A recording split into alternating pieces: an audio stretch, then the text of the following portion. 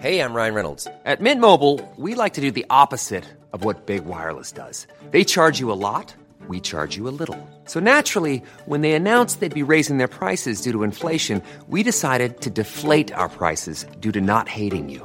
That's right. We're cutting the price of Mint Unlimited from $30 a month to just $15 a month. Give it a try at mintmobile.com/switch. $45 up front for 3 months plus taxes and fees. Promo rate for new customers for limited time. Unlimited more than 40 gigabytes per month. Slows full terms at mintmobile.com.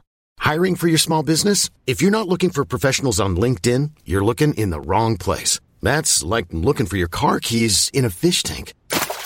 LinkedIn helps you hire professionals you can't find anywhere else, even those who aren't actively searching for a new job but might be open to the perfect role. In a given month, over 70% of LinkedIn users don't even visit other leading job sites. So start looking in the right place. With LinkedIn, you can hire professionals like a professional. Post your free job on linkedin.com/achieve today.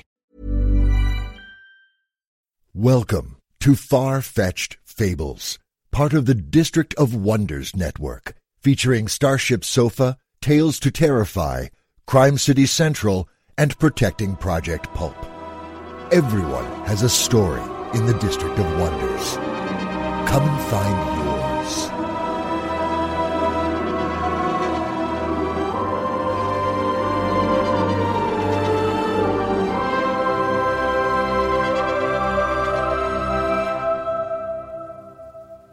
Good morning, good afternoon, good evening. Wherever you are, wherever you're listening from, this is Far-Fetched Fables. Welcome to show number 33. I know what you're thinking. What on earth is going on with Nicola's voice? Unfortunately, our venerable host will be indisposed for the next couple of weeks. In the meantime, she's entrusted the keys to the Hover Castle to me. I'm Mark Zanfordino, the audio engineer for the Triple F, and I'll be your host until Nicola returns. While we wait, let's listen to some stories. First up is a quirky piece of magical realism called America is Coming by Dario Ciriello, previously published in the anthology Triangulation, End of Time in 2007. Mr. Ciriello is a professional author and editor whose non-fiction book, Aegean Dream, the bittersweet memoir of a year spent on the small Greek island of Skopelos of Mamma Mia fame, was a UK travel bestseller in 2012. His first novel, Sutherland's Rules, a thriller with a shimmer of the fantastic, was published in February 2013, and a collection of Dario's short science fiction works, Free Verse and Other Stories, was released in June 2014. He is currently working on his second novel, another thriller. Dario has also edited several novels and critically acclaimed anthologies for Panverse Publishing LLC, of which he is the executive editor. You can learn more via the links on our website. Nicola recently spoke with Dario. Here's what he had to say in regards to this story and more.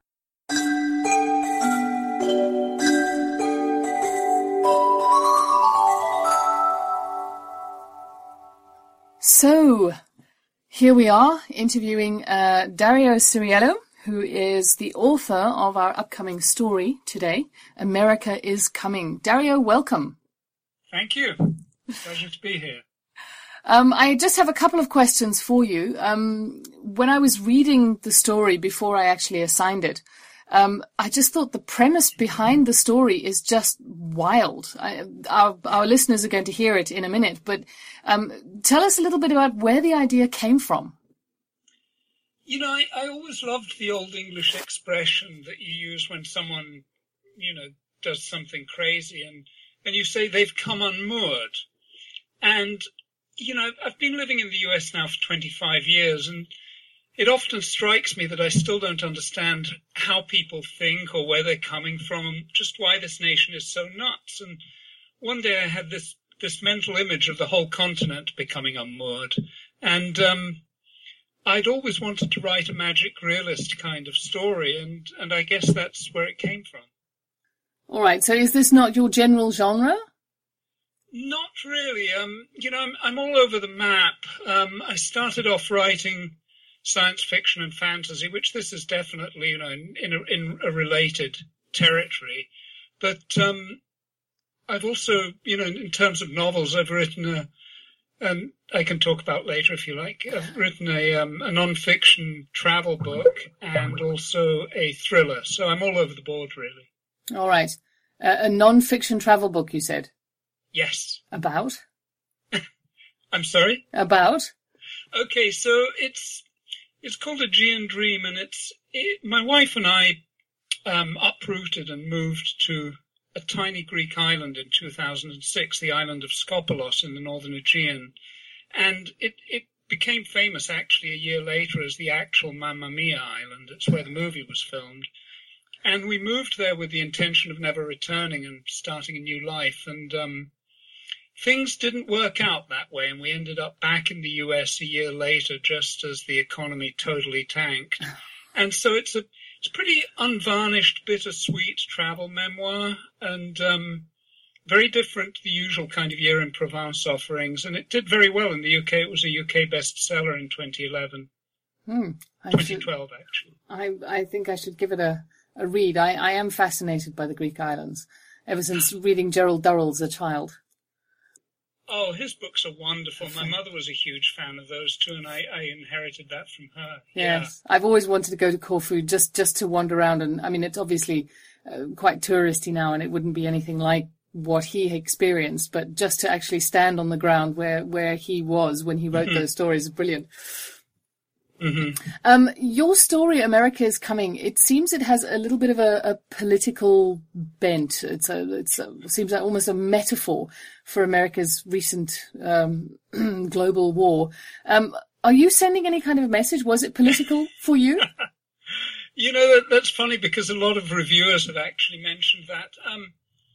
I'm not. At least I never intended to. I try and stay away from politics, and I think, you know, I really think that writing to make a point it's something I don't enjoy doing. But it kind of relates to your first question, you know, the sense that America's a crazy country. And, you know, again, I really just wanted to write a magic realist tale, but of course no one knows what really goes on in, you know, the seething ferment of a writer's mind. So the theme, I guess, was there subconsciously. But I certainly didn't have a critique of the USA in mind at the time of writing. Mm-hmm. Later, of course, it becomes pretty obvious. The scene in the beginning, towards the beginning of the story where the boat is going up and down those huge waves, it actually reminds me a lot of The Perfect Storm, that movie, The Perfect Storm. Have you done much sailing? Is this coming from experience? No, it's not. And I'm happy to say that you know, again, a couple of people have asked me that. It's pure research. I get very seasick, and I love the sea, but I can't spend much time on it. And the actual my whole experience of sailing or being on the water really comes from wakeboarding on the back of a friend's ski boat. But it's really just research based, and obviously images from movies and things. But I got the little hard sailing, what should we say, information or situations. I basically got it from research. Mm-hmm. Are you a diligent researcher? Do you spend a lot of time doing it? I'm glad to say I can usually pull back from the brink. It's very it's very dangerous for writers because, you find that you need to know, the exact position of a Nazi SS soldier's epaulets for a story. The next thing you know, you're buying books on the Waffen-SS and reading piles of material about it, and you're not writing. So I'm pretty good at scanning and skimming information. So no, I don't do a huge amount. I try and do just enough. Okay. You mentioned a while back your non-fiction travel book. What else have you published? What else can people read of yours? Thank you for asking. So Aegean Dream, which is the one you just mentioned, I published that in 2011. Last year I published my first novel called Sutherland's Rules, and it's a caper thriller really, and it's a kind of scurrilous adventure about two old friends, both aging hippies in their 60s, who decide to go off on a crazy and extremely dangerous last hurrah. And that's out in print and ebook. You can find it on Amazon and everywhere. Sutherland's Rules. And, I just wanted to write a fun, fast-paced page-turner, and a lot of people have told me it is that, so I'm pretty happy with that. And I also just published a collection of short stories which are both hard and some of them are humorous science fiction, and that's called Free Verse and Other Stories. Okay, sounds interesting. Thank you. Are you working on anything exciting at the moment? Can you tell us anything about what you're working on now? I am. I've just got back to my writing. I took a year off because I have a small publishing company and I published several other people's novels. And I'm just getting back to my own work. The current one, provisionally titled Black Easter, is a supernatural thriller. And it's got parallel storylines, one taking place in wartime, really, and the other one taking the main action of the story takes place in the present, and it involves demons and resurrected Nazi colonels and all kinds of stuff.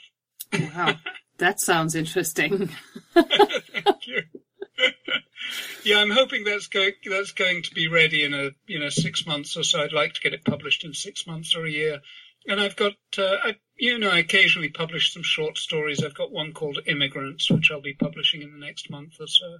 All right. Do you publish in journals, or where do you normally publish your short stories?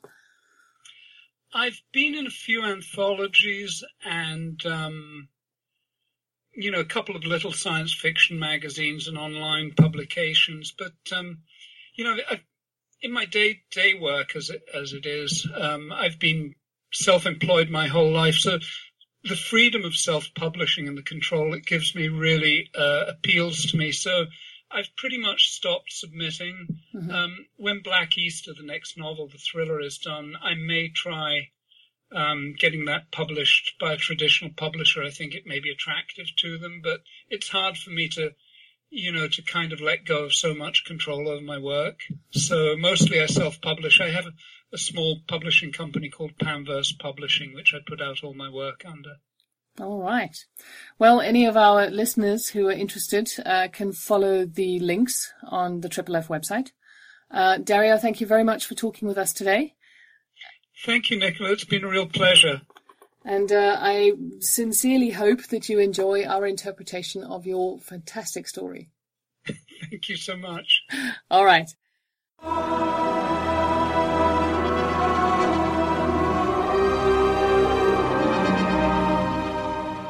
Our thanks to Mr. Ciriello for taking the time to speak with us. The story is read to you by Todd Flatland. Todd is many things: a lover, a fighter, a comedian, an actor, an improviser, and a film critic. Telling stories is one of his favorite things, so narration naturally felt like a fun and challenging enterprise. He lives in Idaho and has been married to his amazing wife Christy for 9 years. And now, America is Coming by Dario Ciriello.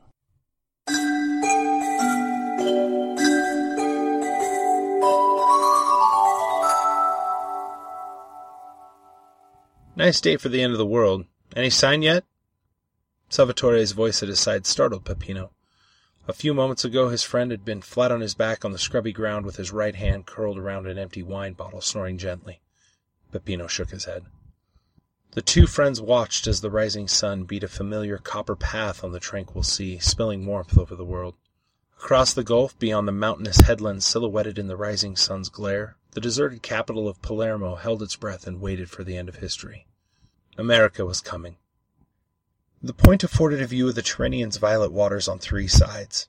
In the west, night clung to sea and sky, while at their back rough hills sloped gently down to the fine sand where Peppino's bright red and green rowboat lay atilt at the water's edge.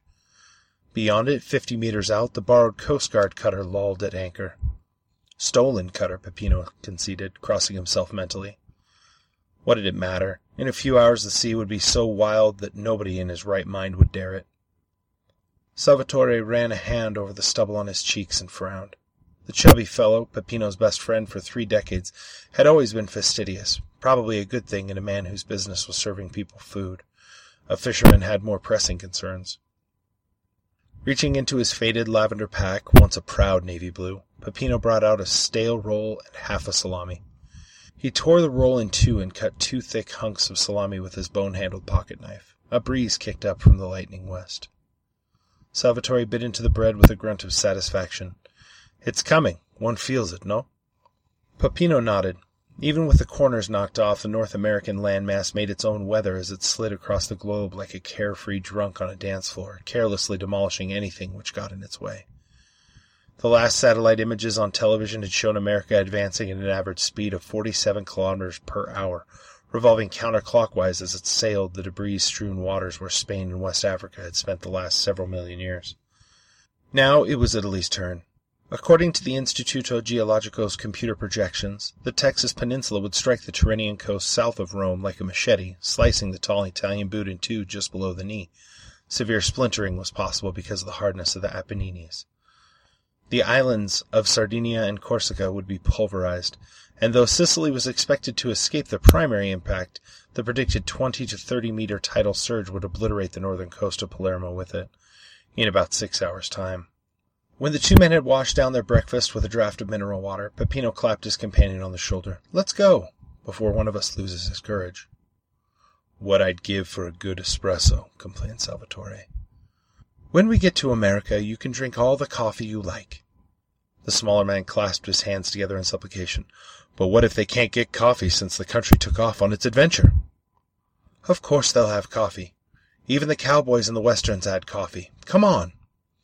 "I imagine it was disgusting," grumbled Salvatore. "They say that they put this special coating on the rocks along the coasts. A new metal, or pieces of meteorite, I can't remember," said Salvatore as they climbed the ladder from the rowboat onto the cutter's polished deck. "What are you talking about?" "The CIA, to harden the coastline so America wouldn't break up when it hit other big countries." Peppino snorted with laughter. "Who told you that?" "I read this article in La Repubblica." "That communist rag!"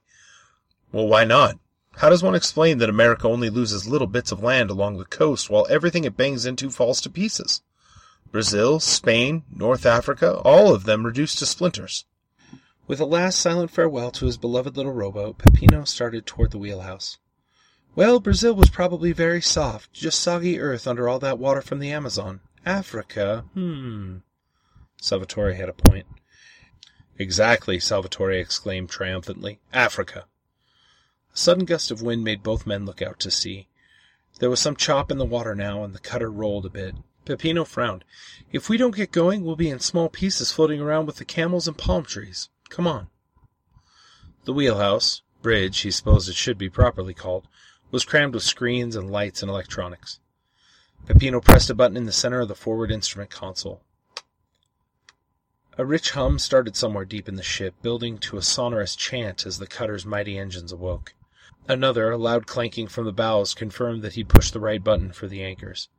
He'd only had an afternoon to familiarize himself with the controls, but a boat was a boat. Peppino eased the throttle levers to half, and the big boat surged forward. He swung the cutter into the west, hand light on the wheel, and punched it. An hour later, the swell had grown to some 2 meters, and white caps sparkled in the sun. Salvatore had found the galley and returned with a tray laden with cheese and ham, as well as a pot of strong coffee. "Now that's better. At least we can die with our bellies full. I suppose you've thought about exactly how we're going to land in America with the sea like this?" "That depends. If we're lucky, we'll find a nice beach waiting for us and just slide smoothly ashore." "And if we're unlucky?" Peppino shrugged. "We'll find ourselves looking at the side of a mountain and have to navigate a way around it. In 30-meter seas driven by a mass that can smash continents." He didn't want to worry his old friend, but he gave them as much chance of survival as a sardine in a tuna's jaws. But they had to try. What was the point of retreating to the hills, any hills, as long as America was careening around the globe? Salvatore sipped at his coffee, spilling some as the boat pitched suddenly forward. "Well, I hope it's worth the trouble. I mean, all the things I've read about America over the last few years. Half the population in prison, half of it so overfed that it can only get about in motorized beds, the other half with its brains replaced by computers. That's 3 halves, said Peppino. The swells were bigger now, and the sky ahead was growing darker rather than lighter.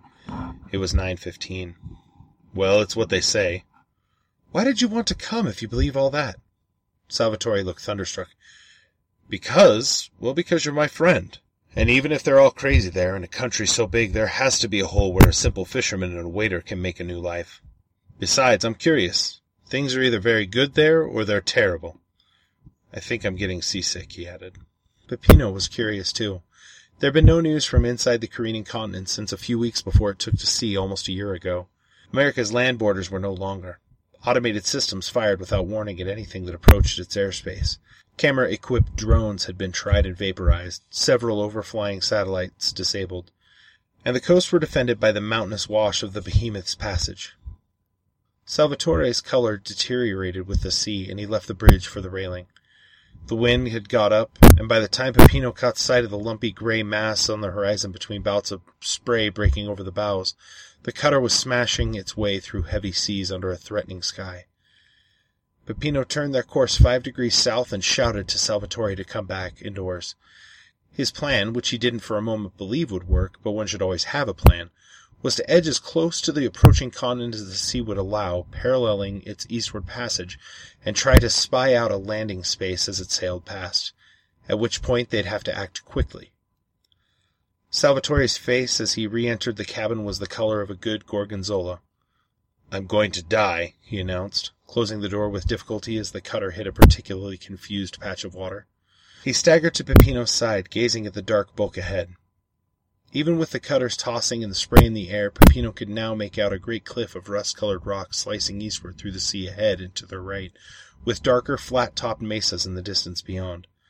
Although the jagged tip of the Texas peninsula would pass some kilometers to the north of their own course, they were getting the bow waves already.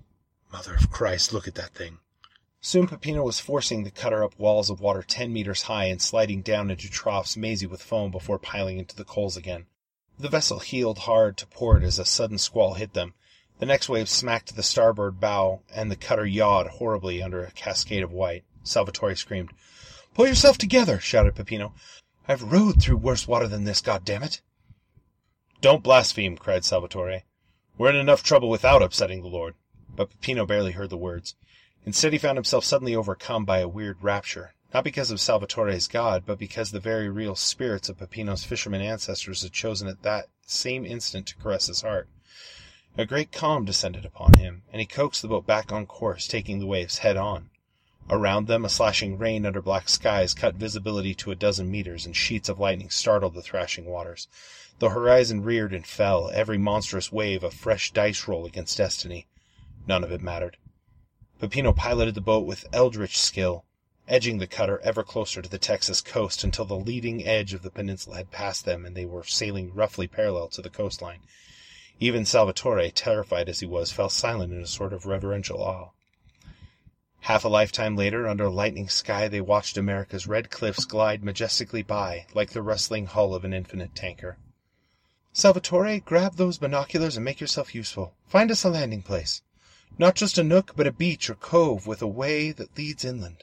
Salvatore scanned the shore, steadying himself as best he could while waves exploded against the cutter's bows and sheets of foam-laced water sluiced the decks. The sky was growing dark again. The wind screamed. "There," shouted Salvatore. "There, a beach." Peppino tightened his grip on the wheel with his left hand and grabbed the binoculars with his right. Sky, sea, sky. Damn the pitching and tossing. And there it was, a crescent of shingle with a narrow-walled canyon leading inland. "That's it!" he shouted. It would do. It had to. The moment they crested the next wave, he swung the cutter hard north and powered down the wave's shimmering flank into the trough until the next green-backed monster forced him to turn into it again and back. When they'd zigzagged to within a kilometer of the coast, Peppino dropped the sea anchor to keep the cutter into the waves and eased back the throttles. He clapped Salvatore on the shoulder. "Grab your pack and let's go." If Salvatore had been frightened on the cutter, he was terrified in the inflatable. He clung on in terror, ashen face, an orange life jacket standing out against the heaving expanse of white and green surrounding them. The beach had passed beyond their position, but under Peppino's hands, the twin 140-horse Mercury outboard had them slewing, bouncing, skipping, and occasionally flying at hair-raising speeds. How they didn't sink, it seemed at times there was as much water in the inflatable as in the seas around them, was a mystery. Peppino wondered if his kidneys would ever settle back into place after such a pounding. If they lived through the landing. And there was the beach 100 meters to their left. Peppino's mind was a chalkboard of competing forces and geometries. The turbulence of the continent's passage through the sea generated a constant wash, and if they didn't land as far up the beach as they could, there was every chance that the wash would drag them right back out to sea. He pulled a little ahead of the beach, heeled the inflatable hard to port, and gave it full throttle. The outboard roared, the nose came up, and Salvatore began a scream that lasted all the way until the craft hit land, became airborne for several meters, hit the beach again, and plowed several bus lengths in a grinding, growling rooster tail of shingle, finally coming to a halt when the inflatable hit bare red earth at the canyon mouth. They sat there, stunned and disbelieving. They were alive. Behind them, the sea churned by in a wake like that of no ship on earth, lapping up the shingle almost to the boat at times. Ahead, a red dirt passage wound away between two walls of red rock, in whose crannies grew hardy little shrubs. Over the sound of the sea wash, Peppino caught the pweet of an unseen bird. An unfamiliar spicy scent was in the wind. And it was windy. Peppino jumped up, hoisting his pack and thrusting first one arm, then another through the straps. "Salvatore, come on, hurry! We have to go!" Salvatore stared at him. A little color had crept back into his face, but he still looked as though he could use a good stiff drink. "What's the rush?" "We're on a piece of land that's going to crash into the Gulf of Gaeta in about 2 hours. That's what's the rush." Peppino grabbed his friend's pack and thrust it at him. "Get that on and let's go." Other than the wind, which lessened in the shelter of the canyon walls, there was no sense of motion beyond their own progress. The sky was clearing. The air became hot and buzzed with insects. The canyon grew gradually wider and its walls lower, until they found themselves on the edge of a scrubby plain. And there, not 100 meters away, surrounded by a garden of weeds and beds of dead flowers, stood a house. The house looked as though it had been abandoned for some while. The owners may have expected to return. The ground floor windows were tidily boarded over with plywood and the door was locked, as was the dusty red Jeep parked in the shade of an orange tree heavy with unpicked fruit. The two friends looked at one another, their eyes turned to the dusty track that led inland, away from the house, the coast, and the general vicinity of the frightful impact that would occur in less than an hour. Peppino found a rock, hefted it. He was about to smash the driver's side window when Salvatore held up his index finger. "Wait!" Salvatore knelt down, craned his neck this way and that beneath the Jeep, and retrieved a Heidecke box with a flourish. "Bravissimo," said Peppino. "Now let's see if it starts." It didn't. The battery was so dead the starter motor wouldn't even wheeze, but the Jeep was light and had a manual transmission. With luck, there'd be fuel in the tank. They threw the packs in the back seat, then pushed and steered it out of the garden and onto the dirt track. "Ready?" said Peppino. Salvatore nodded, and with Peppino pushing from behind and Salvatore pushing at the driver's doorstep with the other hand on the steering wheel, the Jeep started on the second try. Salvatore, being the more experienced driver, bounced them along the dirt track at bone-rattling speed. After half an hour they came to an intersection with a paved highway and a signpost. "El Paso, 221 mile," Peppino read off, looking in the direction indicated, and turning the other way. "San Antonio, 332. He scratched his head. "Did you bring a map?" said Salvatore. "Of Texas?" Peppino snorted a laugh. He tried the glove box and found it empty. "But I have just the thing." Reaching back between the seats to his pack, he brought out a nifty orienteering compass and stepped outside the Jeep to get clear of the car's electrics. After a moment's consideration, he jumped back in. "San Antonio is to the northeast, which is toward the collision. Take the direction to El Paso. How's the petrol?" he added, as Salvatore put the Jeep in gear and turned into the asphalt. "A little over half full. Slow or fast? Save fuel or get as far as we can from the coast before the catastrophe?" Peppino glanced at his watch. "Florid. I just thought of something. Vesuvius!" "But that's at least 50 kilometers south of the impact zone." "But much closer to the area where we landed. If I remember the Instituto Geologico's model on TV. Our beach was only a few kilometers from the tip of the peninsula, and America is rotating as it advances, remember?" He modeled the movement with his hands. "So what happens when the ground around the volcano starts to rupture? All that lava looking for a way out. Remember Pompeii?" Salvatore's eyes widened. He jumped on the accelerator and redlined the Jeep in every gear until they were barreling along at a steady 90 miles an hour. They drove with the windows down and a hot, humid wind buffeting their faces and tugging at their hair. The road was arrow straight, the land around them eroded and empty. They passed over a pair of streams within a few miles. Low, rock-strewn hills tolerated the occasional stunted tree. with here and there surprising growths of lush new grass for what appeared to be essentially arid land. Still, if a country insisted on moving from one place to another, one would expect unusual changes. Driveways leading to distant houses flashed by. They sped past the ornate gates of what must have been a large ranch. "Where is everybody?" said Salvatore. "I've been wondering the same. On a road like this we should have seen some other traffic by now. Probably they've all headed away from the impact area too." "What I'd give for a beer." Peppino reached back into his pack, opened a fresh bottle of water, and was about to hand over when the ride became suddenly lumpy and uneven. "What's that?" said Peppino. "I think we must have blown a tire. Damn!" Salvatore pulled over to the side of the road, but the motion only got worse. The Jeep was bouncing violently in its springs, and a light mist of dust began to rise from the dry earth on either side of the road. "My God!" cried Peppino. "It's happening! Italy's been hit!" They scrambled out of the Jeep in a panic. The shaking was far worse on the ground than in the car, and both of them had difficulty keeping their feet. Noise, a huge, round, roaring sound, came at them from everywhere. The earth under them shook like a rat in a terrier's jaws. "Look out!" Salvatore shouted as a crack 1/2 meter wide zigzagged toward them along the middle of the road. They staggered onto the dirt, expecting at any moment to be swallowed by a new and monstrous fissure appearing at their feet. After an eternity the shaking became mere trembling, then an uneasy, jagged shiver. The cataclysm's all-filling roar faded to silence, and the Jeep's mad lurching ceased. The pall of red dust that had risen to a height of several meters all around them started to sift slowly back to earth. To the south, Peppino saw a faraway blossom of white through the thinning red haze. The ground beneath them continued to tremble and undulate. They watched the blossom evolve into a mushroom, rising up and up into the clearing sky. In less than a minute, the mushroom's stem had begun to thicken, its cap darkening to gray and then black as it began to balloon outward. "The volcano," Peppino heard himself whisper. Salvatore crossed himself, missing his left shoulder by some centimeters as fresh tremors shook the ground. "Saints preserve us." The mushrooms grew monstrous. Dark lava bombs and fireworks of red rained from the body of the thing onto the surrounding lands. The mushroom's base spread, roiling out at ground level, while the towering column of darkness began to expand in a turbulent black umbrella of death. Peppino pushed his friend toward the Jeep. "In the car!" he shouted. "Let's go! Drive as if the devil were chasing us!" He added, perhaps unnecessarily, what was boiling up in the sky just 20 or 30 kilometers away was the poisonous breath of hell itself.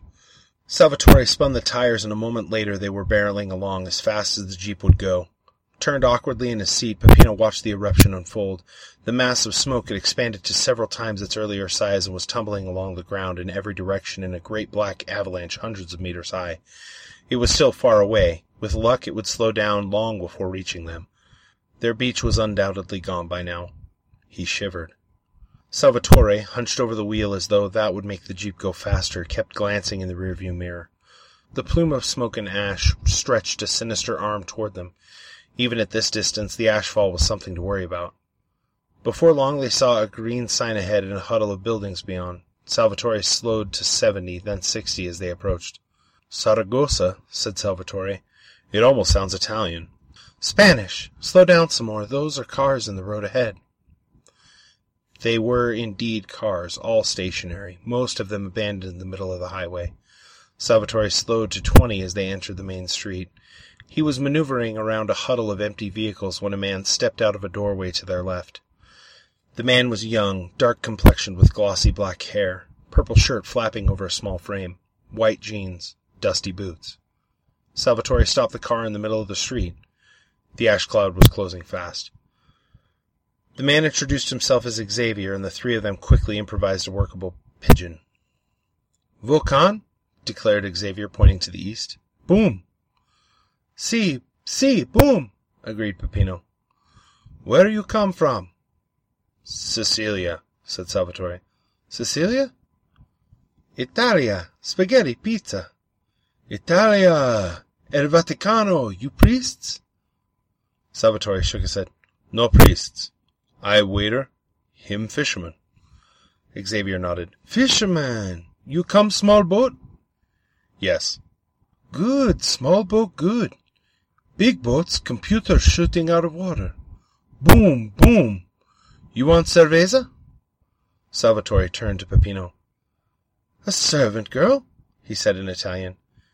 "Beer, beer." said Xavier, drinking from an imaginary bottle. Salvatore's face lit up. Birra? Peppino slapped him on the arm. We don't have time. Pompeii, remember? As if to underscore his point, the street grew suddenly dim around them as the ash cloud blotted out the noonday sun. Peppino grabbed Xavier by the shoulder, shouting, Lava! Ash! Muerte! He made gasping and coughing noises, crossed his arms over his chest in a death pose, and rolled his eyes up in his head, mouth open. It wasn't entirely feigned, either. The air was tinged with sulphurous exhalations. We go jeep, quick, El Paso. You want, you come. Me him go now. Xavier looked doubtful. He took another glance at the sky, which had taken on a fuzzy appearance as a fine powder began to sift down around them. Okay, he agreed, adding something about a baby. Wife and baby, that was it. I'll go, I quick. And bring cerveza, shouted Salvatore as the young man ran back across the street calling a woman's name. Is no cold, Xavier said, handing Salvatore and Peppino a pair of beers from the suddenly crowded back seat of the jeep. No electricity. Please, no El Paso road, he added as they got under way. He pointed to a sign at the approaching intersection. This, to Pecos. Salvatore stopped the car in the intersection. The road to Pecos forked right at about 90 degrees. That wouldn't take them any further from the ash cloud. Why? Said Peppino. Why not El Paso? El Paso very away. No gas, nobody got finish. Pecos near. Some say good Mexican family there. Also go Africa people. Big river, plenty water, many house. Pecos more safe. 26 miles, the sign said. Peppino peered through the windshield into the dusty gloom. Though the ashfall appeared to be slowing, it would be better to be indoors in a well-supplied town. He turned back to Xavier. All three of them, Xavier and his wife and infant son, were staring at him with big puppy eyes, innocent and trusting. Peppino glanced at Salvatore, who'd just finished his beer and was already looking happier. What do you think? Salvatore looked at the empty bottle in his hand and nodded. It's not bad. He turned to Xavier. Another? Peppino threw up his hands, trapped in a car with two crazy men in a doomed foreign land that had lost its moorings. When, all those years ago, his poor father had advised him to emigrate to America, he didn't think the old man had quite this scenario in mind. Pecos, then, he said, and slow down a little if you're going to drink and drive. Xavier, said Peppino as they ripped along the black top toward Pecos, where is everybody? All the Americanos. Xavier's eyes grew wide. You don't know? Salvatore and Peppino exchanged an uneasy glance. No. Xavier closed his eyes and tilted his head sideways, miming sleep. Oh, sleeping. Sleeping? What do you mean? Long sleep, like animal in winter. Peppino blinked. Hibernating? Everybody? All of them? How? Why? Added Salvatore. Cozy in the middle of the back seat, the infant's eyes drooped. It snuggled closer to Mama, who looked similarly bored by the conversation. Men. Xavier handed Salvatore another beer. Much people, lot problem, he shrugged. Too much fight. Some say wait better time economic. Other want wait come Jesus. Scientists talk big problem with Earth. Maybe some technic plate something. So everybody say sleep. Wake when better time. He took a swig of beer and belched. My cousin tell me. He returned just before America break off from Mexico. Peppino's head was swimming. 300 million people hibernating. Where? Where are they all sleeping? In their houses? In hotels? I think is one big place in mountains.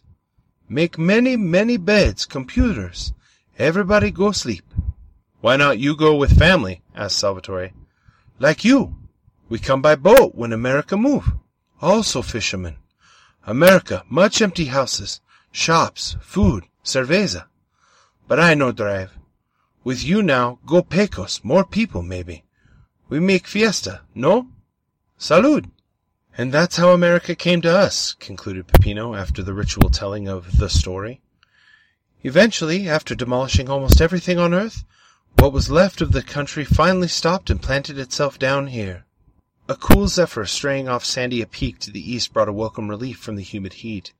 At the mountain's feet, decaying Albuquerque had all but vanished in the lush sea of tropical growth. Lemurs and koala bears played in its plazas and alleys. Just across the straits, where the Rio Grande had once flowed, if you could believe the old maps, they seemed increasingly to describe a fantasy rather than what had once been real. The gorgeously fractured Whangarei coast of New Zealand's North Island shimmered in the noonday heat. The crowd seated around Pepino at the annual Thanksgiving Day Beach Fiesta drew a collective sigh of satisfaction, a heartfelt expression of gratitude at their good fortune to be alive in the new era. On the fringes of the crowd, Salvatore poured himself a fresh glass of wine and attended to the spitted pig, which was crisping up nicely. "What about Xavier, Uncle?" said Mina, Salvatore's 6-year-old daughter. "What became of him?" Peppino tapped his throat, indicating a need for further refreshment, which was immediately supplied. "When America finally came to rest, Xavier put on a tux and dress shoes and rode out to meet our new neighbors, who were coming across the straits in a flotilla of small boats. He declared himself our ambassador, a post he retains to this day, and welcomed them to the commons of New America. Agreements were signed. The New Zealanders keep their way of life, and we keep ours. The only land left in the world. We can do what we like, and they understand we're quite happy without restarting the old ways. Who needs electricity, cars, and televisions? We tend our lands in herds, fish all we like, and trade for the little we need." He took a long pull on his beer. "But the Americans, Uncle," insisted Mina. "What if they all wake up?" "I don't think we need to worry about that, Amore," he said, taking another sip of beer. The scientist from Christchurch who had examined the project's records had found that the contract for the Hibernation Vault computer software, like everything else in old America, had gone to the lowest bidder. The scientists say... Ryan Reynolds here from Mint Mobile. With the price of just about everything going up during inflation, we thought we'd bring our prices down. So to help us, we brought in a reverse auctioneer, which is apparently a thing. Mint Mobile Unlimited Premium Wireless. How to get 30, 30, bit to get 30, bit to get 20, 20, 20, bit to get 20, 20, bit to get 15, 15, 15, 15, just $15 a month? Sold! Give it a try at mintmobile.com/switch. $45 up front for 3 months plus taxes and fees. Promo rate for new customers for limited time. Unlimited more than 40 gigabytes per month. Slows full terms at mintmobile.com. Hold up. What was that? Boring. No flavor. That was as bad as those leftovers you ate all week. Keke Palmer here. And it's time to say hello to something fresh and guilt-free. Hello Fresh. Jazz up dinner with pecan-crusted chicken or garlic butter shrimp scampi. Now that's music to my mouth. Hello Fresh. Let's get this dinner party started. Discover all the delicious possibilities at HelloFresh.com. Millions of people have lost weight with personalized plans from Noom. Like Evan, who can't stand salads and still lost 50 pounds. Salads generally for most people are the easy button, right? For me, that wasn't an option. I never really was a salad guy. That's just not who I am. But Noom worked for me. Get your personalized plan today at Noom.com. Real Noom user compensated to provide their story. In 4 weeks, the typical Noom user can expect to lose 1 to 2 pounds per week. Individual results may vary. But the natives won't wake up for 800 years. They're much happier asleep anyway. The smell of roasting pork was driving Peppino crazy. "Salvatore," he called, "how's the pig doing?" This, too, was the ritual.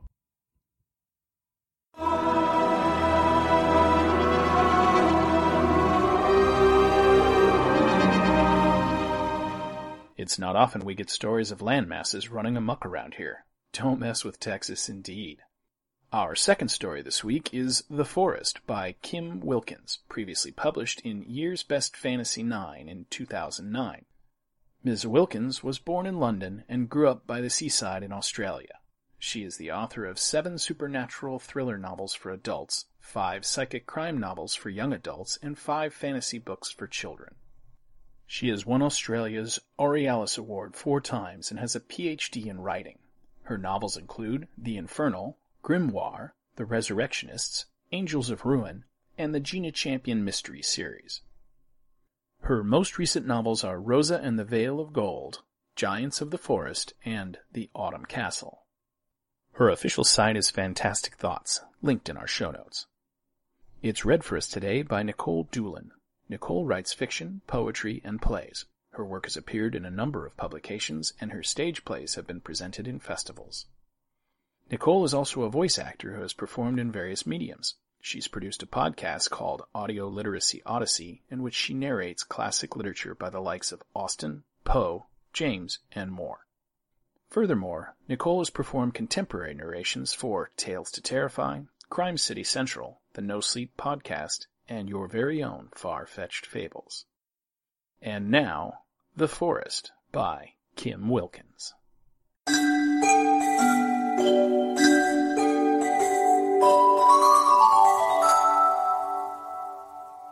One. My brother and I turned 15 on the same day, but we are not twins. His mother is my stepmother. His stepfather is my father. We were raised together from the age of 7. We squabbled over toys, mocked each other's weaknesses, screamed red-faced that we hated each other in one moment, and pored over comic books together the next. All this familiarity, however, was not proof against attraction. My brother's name is Hansel. On the day he turned 15, he was half boy, half man. He wore his hair long, and could almost be mistaken for a girl, except that his body had begun to change. His long limbs were becoming dense with muscle. At our birthday party that day, I watched him across the table, beyond the limp cake that Mother had grudgingly spared an egg and a cup of flour for. And Hansel watched me because that is what we did.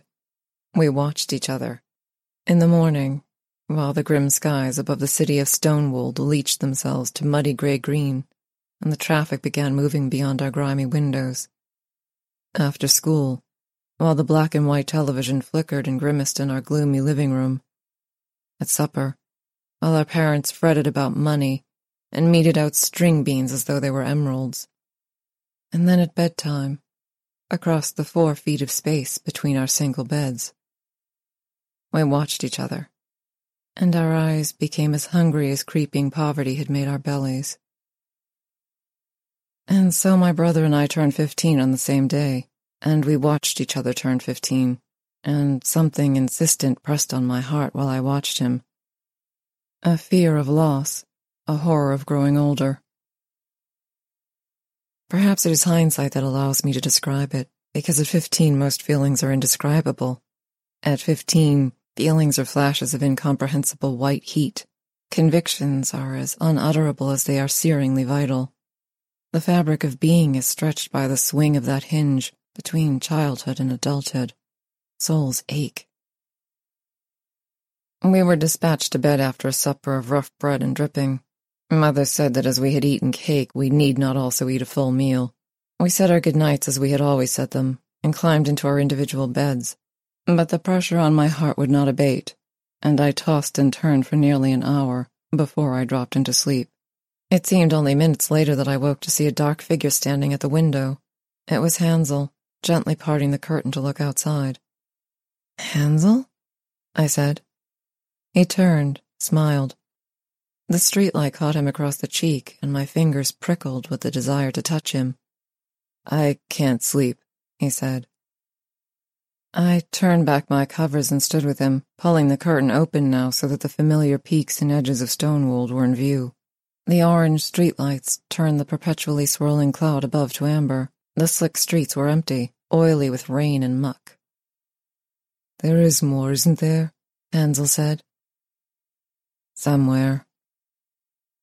They warned us in school that one day we would say these things." His fingers laid loosely on the windowsill, long, tanned fingers with bitten nails. One of the first lessons of our 7th grade was about puberty, how it would catch us and make us unhappy with what we have, how we would start to think about the forest. "Do you think anybody ever gets to the forest, Gretel?" Hansel said. "We won't, and that's all that matters. Born in the city, die in the city, so the saying goes." I indicated with a tap on the glass the rusting, cut-out trees sprouting from the roof of the next building, the steel spirals mimicking organic shapes that hung from our own building. "This is the closest we'll get to the forest." He leaned his head on the glass, closing his eyes so his long black lashes fanned out on his cheeks. "I knew I could breathe among the trees." Then he opened his eyes and fixed me in his gaze. "This feeling will go away. A few years will learn to bury it."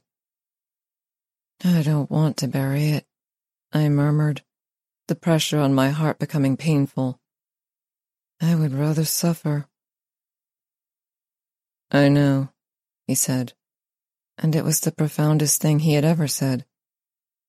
His fingers reached for mine and clutched them. A moment hung suspended between us, a sliver of clarity in the fog of adolescence. He lifted my hand to his mouth, and his tongue slid out and licked my index finger, wound around and down. An intoxicating weakness washed through me. He grasped me around both wrists gently and pulled me towards him, spreading my arms. I want to be young forever, he said. I do too. I could feel the heat of his body through my thin cotton nightie. He kissed me. It wasn't the first time, but the intent was new.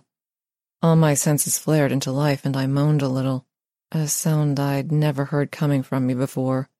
He pulled off his shirt, and I pulled off my nightie, and my breasts were pressed against his bare skin, while two of his fingers trailed a searing passage down my body, crept inside the elastic of my underpants, and slid inside me. Noise, light, we jumped apart. Mother was standing in the doorway, one hand on the light switch, the other hand clutching a pile of our folded laundry. "What's going on?" she shouted in a panicky voice. "Father, come here." Father was there a moment later, his grizzled mustache drooping over his mouth as he stared at me, then Hansel, half-dressed, red-faced. He marched in, grabbed Hansel roughly by the shoulder and pushed him out of the room. I quickly scrambled back into my nightie. The door of the bathroom slammed shut, and I heard the key in the lock.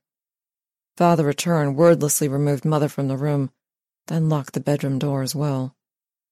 I sat on my bed, my heart thundering. The curtain still lay partly open, revealing a shard of the amber sky. I heard voices and crept to the door to listen. Mother and Father. "Shame upon this family," Mother was saying. "I won't have that boy in this home any longer. And I won't have that girl." A long silence. The subway roared beneath the building, shaking its foundations. Then Mother said, "We can't afford to keep them anyway." "I'll take them into the old city tomorrow," he said. "They'll never find their way back." 2. Father was a concreter, a trade that many young men of his generation were trained for, but a trade that had rapidly become obsolete.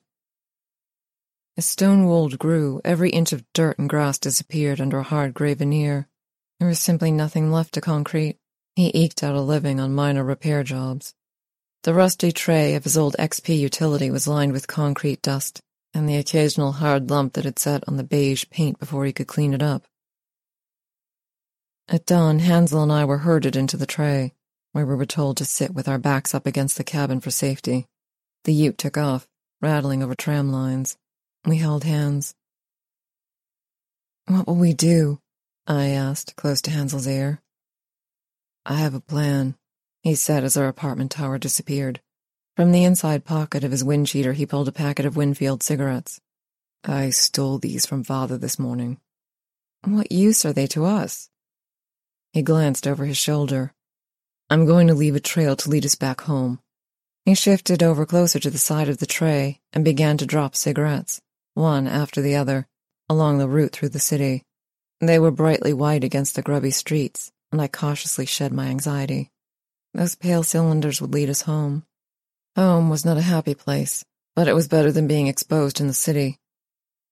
Dark shadows stalked the city streets, shadows with names like violence and winter and disease. What there came was hunger. We were leaving the new city behind now, with its rigidly planned structures of unpainted concrete, bristling with plastic and iron vegetation. As we wound down into the valley of the old city, the streets grew so narrow that the thin black buildings seemed to bend towards each other in aggressive challenge. The smell was bitter, damp rot and garbage and decades-old car fumes trapped in tight alleys. Underlying it all was the ceaseless aroma of dead things, for many things died in the city. I presumed Mother and Father expected us to die, and while this horrified me, it didn't surprise me. The instinct to destroy the young was always latent in their generation. It simply became more pronounced when we were all competing for food. Spirals within spirals. Demented alleys.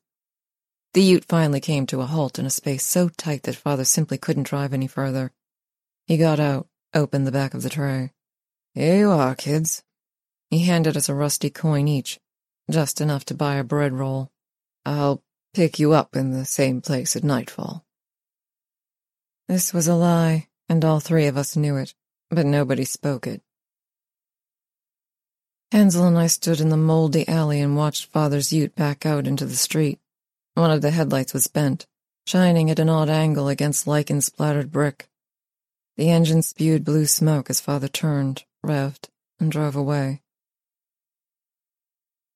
The swirling olive-tinged clouds were thick and sludgy above us, and the tall buildings created cold shadows. An unnatural lightness pervaded, as though it were about to pour with rain any moment. But rain rarely came to Stonewold despite the perpetual cloud cover. Miserable drizzle sometimes, or weeks and weeks of unbearably chill humidity. Never a thundering downpour to wash the streets clean. "What now?" I said to Hansel. He shrugged. "I guess we'll follow the trail." We walked to the next block, where the first cigarette lay waiting for us. Hansel picked it up, brushing at a gray stain on the white paper. He straightened, scanned for the next, and on we went. We passed boarded-up shops, their faded signs streaked with water stains and bird droppings. We passed a concrete children's playground, with a toppled-over climbing frame, and an odor of cat urine lingering in the sandpit. We passed an empty car yard where aluminum cans and fast food wrappers clung to the chain wire fence, and 6 bent hubcaps were propped up against the shop front. Behind the clouds, the sun had risen, and so the traffic started. We risked our lives at intersections where road rules had long since been abandoned. We passed rows of black apartment blocks. Most of their windows were shut against the smell and the ugliness of the city, but one stood open, Led Zeppelin's Kashmir spurting at deafening volume onto the street. The song followed us for 2 more blocks, a steam train on heavy rails. Then the cigarettes ran out. "Shit," Hansel said after a long search. I tried not to panic. A cold wind had risen, and Hansel wondered aloud if the cigarettes had simply blown away. Then an old tramp with a brown coat came past us, walking in the other direction, a crisp Winfield cigarette between his lips. "Hey, Granddad," Hansel said, grasping the old tramp's arm. "Where did you get that?" The tramp grinned, pulled a handful of cigarettes out of his pocket. "Someone left 'em in the street." Hansel rolled his eyes and groaned. "Did you pick them all up?" "Any I could see. You want 'em?"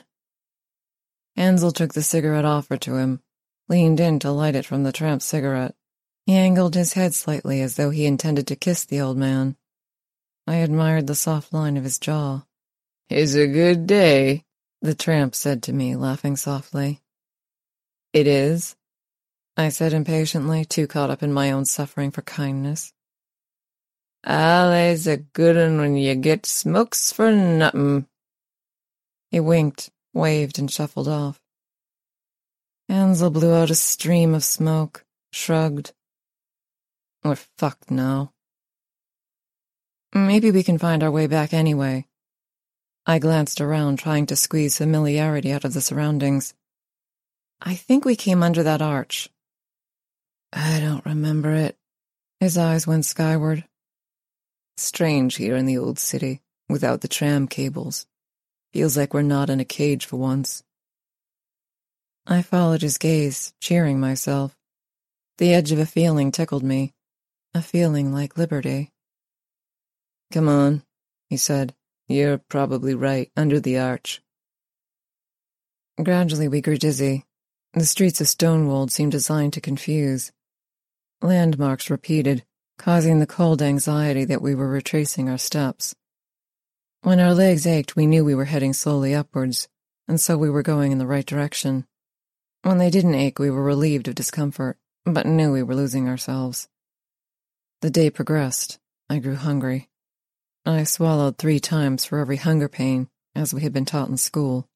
It didn't work. It never worked, but it was better than doing nothing. We talked about spending our money on bread, but decided to save it. Insurance against things getting worse. Those who are schooled in privation can always imagine worse privation. Bad luck only takes the wealthy by surprise. Hansel clutched my hand, dragging me hither and thither, deeper and deeper into the maze of the city. The streets were too narrow for traffic. The noise withdrew through back alleys. I was nearly ready to admit that we had no hope of finding home again. That was when I saw the white bird. Hansel, look! It was the strangest bird I'd seen. I was used to the dull brown sparrows of Stonewold, small and dirty. This bird was snowy white, with a long, elegant tail, an azure crest on his head, and proud black eyes. Most unusually, it was mechanical, made of springs and screws. It sat on the sign of an empty shop, cleaning its metal feathers. Hansel stopped and turned, his eyes following the direction I was pointing. He smiled, approached, and held up his hand. "Hello, where are you from?" The bird raised his crest and spoke, clicking his tongue in his beak. "The forest." Hansel and I exchanged desperate glances. The forest? Now the bird spread his snowy wings and swooped into the air. He stayed low, heading down an alley. Without a word between us, Hansel and I began to run, following the bird, splashing through mud and nearly slipping on the algaed bitumen. The way home was abandoned behind us along with daylight, which was closed out by narrower and narrower spaces. Finally, the bird burst through the other side of the black alley. A half-demolished building lay to our left, a group of shops to our right. Ahead of us was a shining mirror, 20 feet tall and easily as wide, embedded in a gray wall. The bird arrowed towards it, its reflection growing larger all the time. We could see ourselves in pursuit. The mirror drew close. We pulled up, the bird didn't. It speared into the mirror. A ripple of light flashed behind it. The cityscape in the mirror disappeared. In its place was a forest. I choked on my own breath, ran forward, puzzled to see my own reflection hovering ghost-like among the verdant shadows. Hansel was beside me a moment later, hands pounding on the mirror. The bird sat on a branch and made a noise almost like laughter, only now it wasn't mechanical, but a real bird of feathers and fine bones. "How do we get in?" Hansel shouted. "We all go empty-handed into the unknown." The bird squawked, then took to the sky and disappeared. "What does that even mean?" I murmured as I gazed at the forest. Drooping larch cast its hanging shadows over sunlit rocks. Long, soft grass rippled in the breeze. A narrow stream curled its way through the trees, and suddenly I was desperately thirsty. All around me were the smells of water gone bad, stagnant, moldering. I wanted more than anything to bend at the sight of that sweet stream and drink. Hansel had picked up a half-brick from the demolished building and threw it hard against the mirror. The brick bounced back, hitting him in the shoulder. The mirror didn't crack. He staggered, swearing in frustration. "I wouldn't do that if I were you." Hansel and I turned. Outside one of the shops was a woman, around the same age as our parents. She was well-dressed and tidy, with shining chestnut hair and thick spectacles. The sign over her head said, "Sweet Shop." My mouth began to water. "Why not?" Hansel demanded. "What's in there?" "It's a trick of the imagination, that's all. There is no forest. Just a mirror. Look." We looked. The forest was gone. The reflection of the dark city gazed back at us. "Besides," she said, "breaking a mirror is 7 years' bad luck." She smiled. "Would you like to come in?" She stood aside, nudging open the door of the shop. Hansel and I stumbled over our feet in our hurry to accept her invitation. Inside the sweet shop, the air was warm and heavy with the aroma of baking biscuits. The walls were painted black, which contrasted strongly with the colored sweets. Reds and pinks and greens and bright yellows. Strings of gingerbread hung like streamers from the ceiling. Barrels of butterscotch. Jelly shapes. Powdered Turkish delight and other treats waited in every corner. and a little fountain of chocolate stood in the middle of it all, bubbling over neatly stacked pink marshmallows. I forgot myself. It wasn't the sweets that aroused this fissure in the meaning of things. It was the concept of plenty. In all my life, I had never seen plenty before. The woman sat on a stool by the counter and crossed her stockinged legs neatly. "Help yourselves." "We can't afford to pay for this," I said, blinking back into cognizance. She waved my concern away with a flick of her beautifully manicured hand. "Oh, never mind. You look hungry." Hansel had no hesitations. He was already stuffing gingerbread into his mouth. "I need to tell you something, though," the woman said. "I do prefer to be upfront about these things. I'm a witch." Hansel laughed, spraying crumbs from his mouth. He didn't believe in witches. I was less sure. "What do you mean?" I asked, tentatively nibbling some peanut brittle. "I'm a witch. Magic spells and so on. I control all the rats in this part of the city." She clapped her hands together, and out of the shadowy corners advanced a dozen rats. They gathered at the bottom of her stool and waited, patient as newly trained puppies. Even the rats couldn't turn me off the food, which, now it had hit my stomach, had aroused ravenous hunger. I finished a slab of peanut brittle and went for a strap of raspberry licorice. "Are you going to put spells on us?" Hansel asked. "Heavens, no. There's no need for that." "That's cool," he said, reaching his hand into a barrel of jelly snakes. "Stay a while," the witch said, wistfully blinking her pale eyes behind the thick spectacles. "As long as you like. Eat what you like. I'm going to sit here and count my money." She popped open the cash register and pulled out handfuls of gold coins, which she began to count and stack, humming softly to herself. The big enamel stove ticked softly, warming the space. I had to admit that she seemed very friendly and kind for a witch, and I relaxed and filled my stomach with sweet delights. Afterwards, she made us thick hot chocolate to drink, and then the evening was approaching, so she insisted we stay a while, that there would be crumpets and marmalade for breakfast, and, as long as we didn't mind the rats, we were welcome to sleep in the spare bedroom. I had reservations. I do remember that. My stomach was full. We might have been on our way. But what reservations can stand up to abundance? In the morning there would be more, and more was what I wanted. Our beds were side by side under a window with a white blind. Hansel held my hand for a long time, but eventually sleep caught him and he let me go and turned on his side. As I drifted off, I listened to the sound of the rats skittering around under our beds, and the clink of the witch, counting her gold coins by the thin electric light. 3. Did I forget to mention that I eat children? I opened my eyes.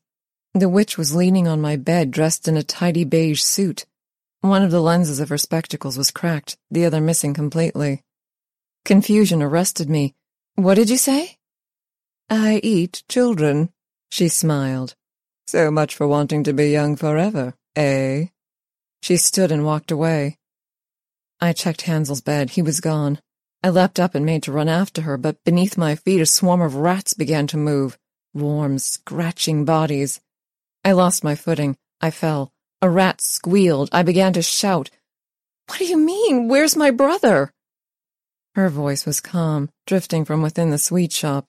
"Well, come and see." I kicked rats out of my way. One bit my bare toe, but I hardly felt it. My heart seemed to have grown too large for my chest. It sat on my lungs. The chocolate fountain had been cleared away from the center of the sweet shop. In its place was a silver cage, and in the cage was Hansel. I approached, limbs shaking. His knuckles were bloody. A graze adorned his temple. He looked up at me with sulky eyes. The bitch caught me. I reached for the bars. The moment I touched them, a sweet melody began to play, a pearly, disembodied voice gathering in the dark arch of the room. "I swear by the sour, I swear by the sweet, Someone is trying to steal your meat. The witch strode over and knocked my hands off the cage with a thick candy cane. "Don't touch," she said, "or I shall know, and you will end up in there with him." I realized she was having trouble focusing on me, and I glanced at the floor of the cage, shards of broken glass. Hansel had broken her spectacles trying to get away from her. She blinked rapidly. "I can't see well enough to go to the grocery store for turnips," she said. "You'll have to go." "Turnips?" "For my boy roast. One must have vegetables with meat. Too much meat by itself is bad for one's colon." I was speechless. The witch carefully pulled a handful of coins out of her pocket. Peering closely, she fingered them one by one until she landed on the right denomination. She held it out to me. "Here, the grocery store's 2 blocks west. The rats will show you." Then she smiled. "And if you try to run, the rats will tell me, and I will cut Hansel up bit by bit. I will have boy fondue instead of boy roast. I will invite all my witchy friends over, and we will listen to Carole King and talk about how good life used to be. Understand?" I nodded, felt the sweat forming around the coin in my palm. At least going to the grocery store would give me time to think of a plan to free Hansel. She gave me a little push towards the door. Scurrying feet followed me, 2 rats, close at my heels. The first thing I saw as I emerged into gray daylight was the giant mirror. There was no forest in it, no white bird, only miles of concrete structures strangling out the day. Gloomy clouds crowded down on me. I hesitated, straining to see the sunlit stream again. "There is no forest," one of the rats said in a soft voice. I looked down. I saw the forest. "Don't talk to it," hissed the other rat. "The witch just wants turnips." "A friend of mine thought to get through to the forest," the first rat said. A friend? A rat friend? I had never heard a rat speak before. "Yes, he stole a gold coin from the witch and came here and slammed himself up against the mirror until he brained himself. You see his bones there." I moved towards the mirror and stooped to pick up a rat bone, perhaps from a hind leg. I put it in my pocket. "Hurry, hurry," said the second rat. "Do you like the witch?" I asked. "Nobody likes witches," said the second rat. "But she gives us lots of things," said the first rat. "Sweetmeats and so on. If we stay loyal to her, she gives us 1 coin every 5 years. And if we are disloyal," said the second rat in an urgent voice, "she boils us up in a pot. Let's hurry." I returned to the witch with a turnip 20 minutes later, and she declared she would cook Hansel that very afternoon. Then she retired to count her money, and I sat next to the cage, careful not to touch the bars, to keep Hansel company. I had never lost anything as precious as Hansel. I cried and my tears fell onto my hands. "Don't cry," he said. "I'll get out of this." "How?" "When she opens the cage, I'll overpower her." I didn't point out that he hadn't managed to overpower her when she'd put him in the cage. "Then we'll run to the mirror and escape into the forest." "It's not there anymore." "It might come back."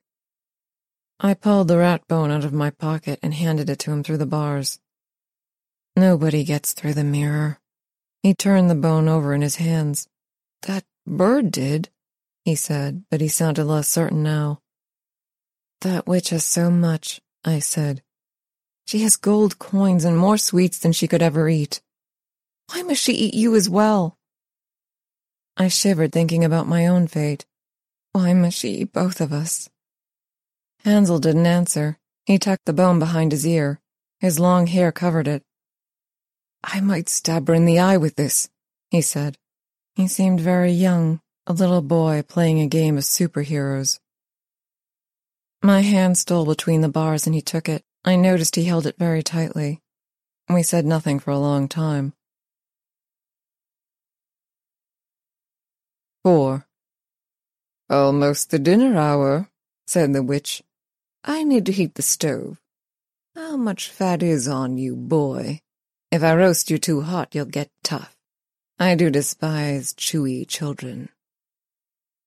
I shuffled out of the way and watched as the witch reached blindly for Hansel. The bars sang, but she didn't mind. Quickly, Hansel pulled the rat bone from behind his ear and thrust it out towards her. Her fingers caught it. "My," she said, "you are very thin." "I'm only a boy," he said in a little voice. I wanted to laugh and cry at the same moment. She put her hands on her hips. I have the stove far too hot. I'll have to adjust it. You looked so succulent when you first arrived." She turned to me, fixed her pale gaze just above my eyebrows. A smile formed, a very unpleasant smile. "Gretel, perhaps you can help me." I scrambled to my feet. She grabbed my hand and hauled me behind her. "I can't see the controls on the stove properly since your brother busted my spectacles." She thrust me in front of a large dial on the side of the stove. "What does that say?" "H for hot," I replied. "Put it on M for medium." I would like to say that I saved my brother then, that I had the forethought to turn the stove off altogether. But while my mind tried to process the impulse, the witch guessed my hesitation and whistled for 2 rats, who came to supervise. I turned the dial to M, medium. Hansel would be roasted at a medium heat, and there was nothing I could do. The witch opened the stove door. A wall of heat blasted out, making me stagger back. The long cylinder inside was deep enough for a tall boy like Hansel to lie, curled in a fetal position. It was lined with coals that glowed orange. She handed me a poker. "Rake those coals so they lie even," she said. "I want him roasted nicely all over." I reached in as far as I could. My arm grew hot. I raked the coals. "Get right into the back." "But—" "Climb up on the lip of the stove. Do as I say. I'll cut him to pieces." I climbed onto the lip of the stove. My hand burned against the soot-streaked enamel. I reached as far as I could.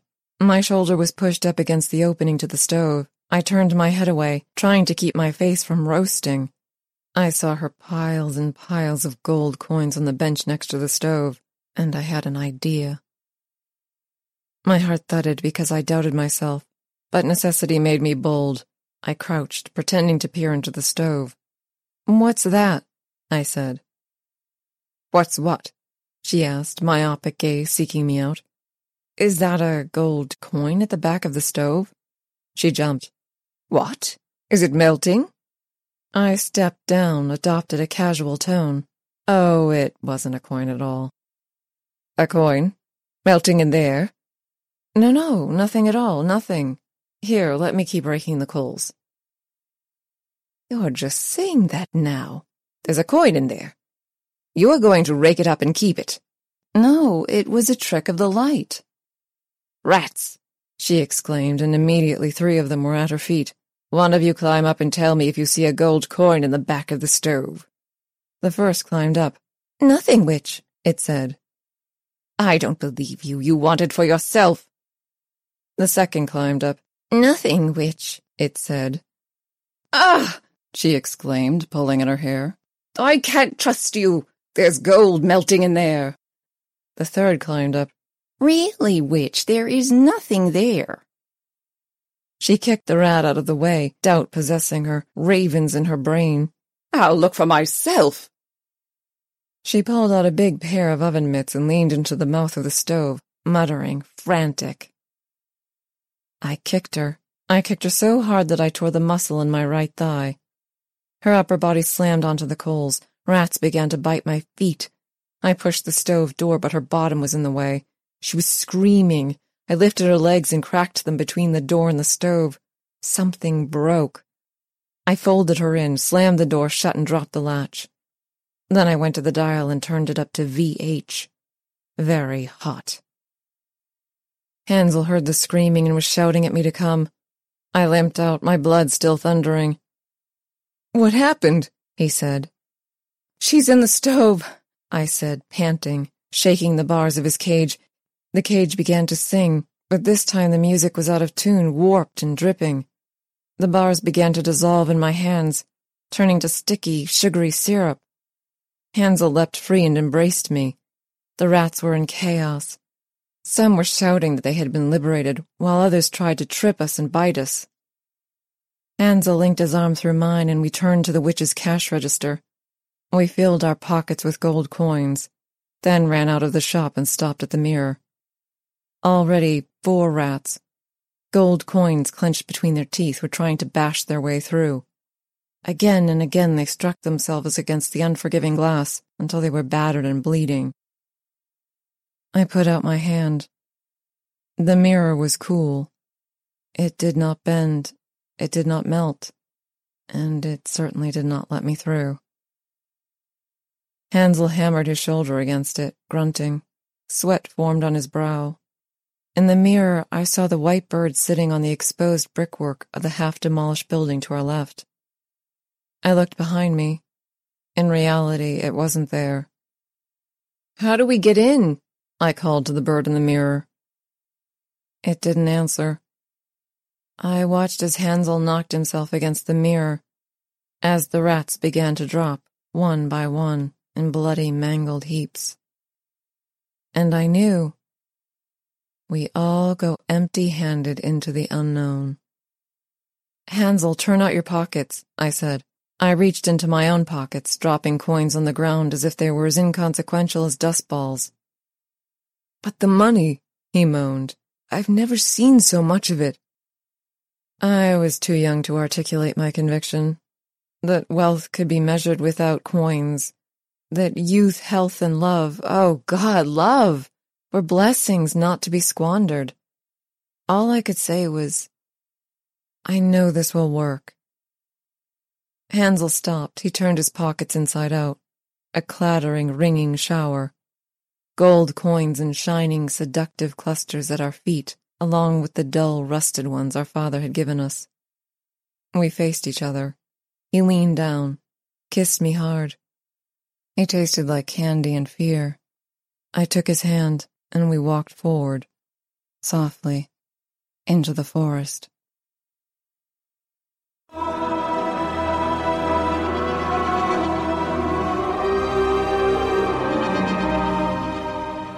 As with many classic fairy tales, this one serves as an allegory for innocence lost, with some intriguing twists courtesy of Ms. Wilkins. Fascinating. And that brings us to the end of another show.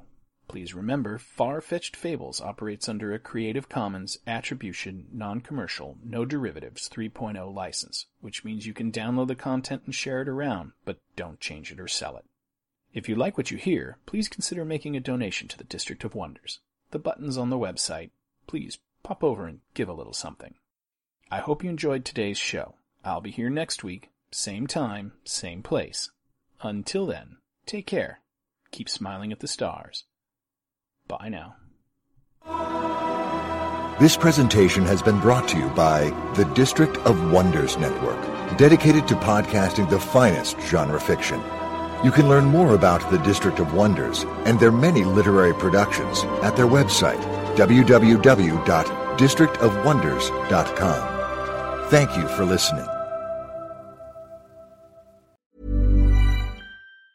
Planning for your next trip? Elevate your travel style with Quince. Quince has all the jet-setting essentials you'll want for your next getaway, like European linen, premium luggage options, buttery soft Italian leather bags, and so much more. And is all priced at 50 to 80% less than similar brands.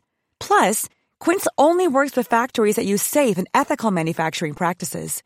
Pack your bags with high-quality essentials you'll be wearing for vacations to come with Quince. Go to quince.com/pack for free shipping and 365-day returns. Ever catch yourself eating the same flavorless dinner 3 days in a row? Dreaming of something better? Well, HelloFresh is your guilt-free dream come true, baby. It's me, Keke Palmer. Let's wake up those taste buds with hot, juicy pecan-crusted chicken or garlic butter shrimp scampi. Hello Fresh. Stop dreaming of all the delicious possibilities and dig in at HelloFresh.com. Let's get this dinner party started.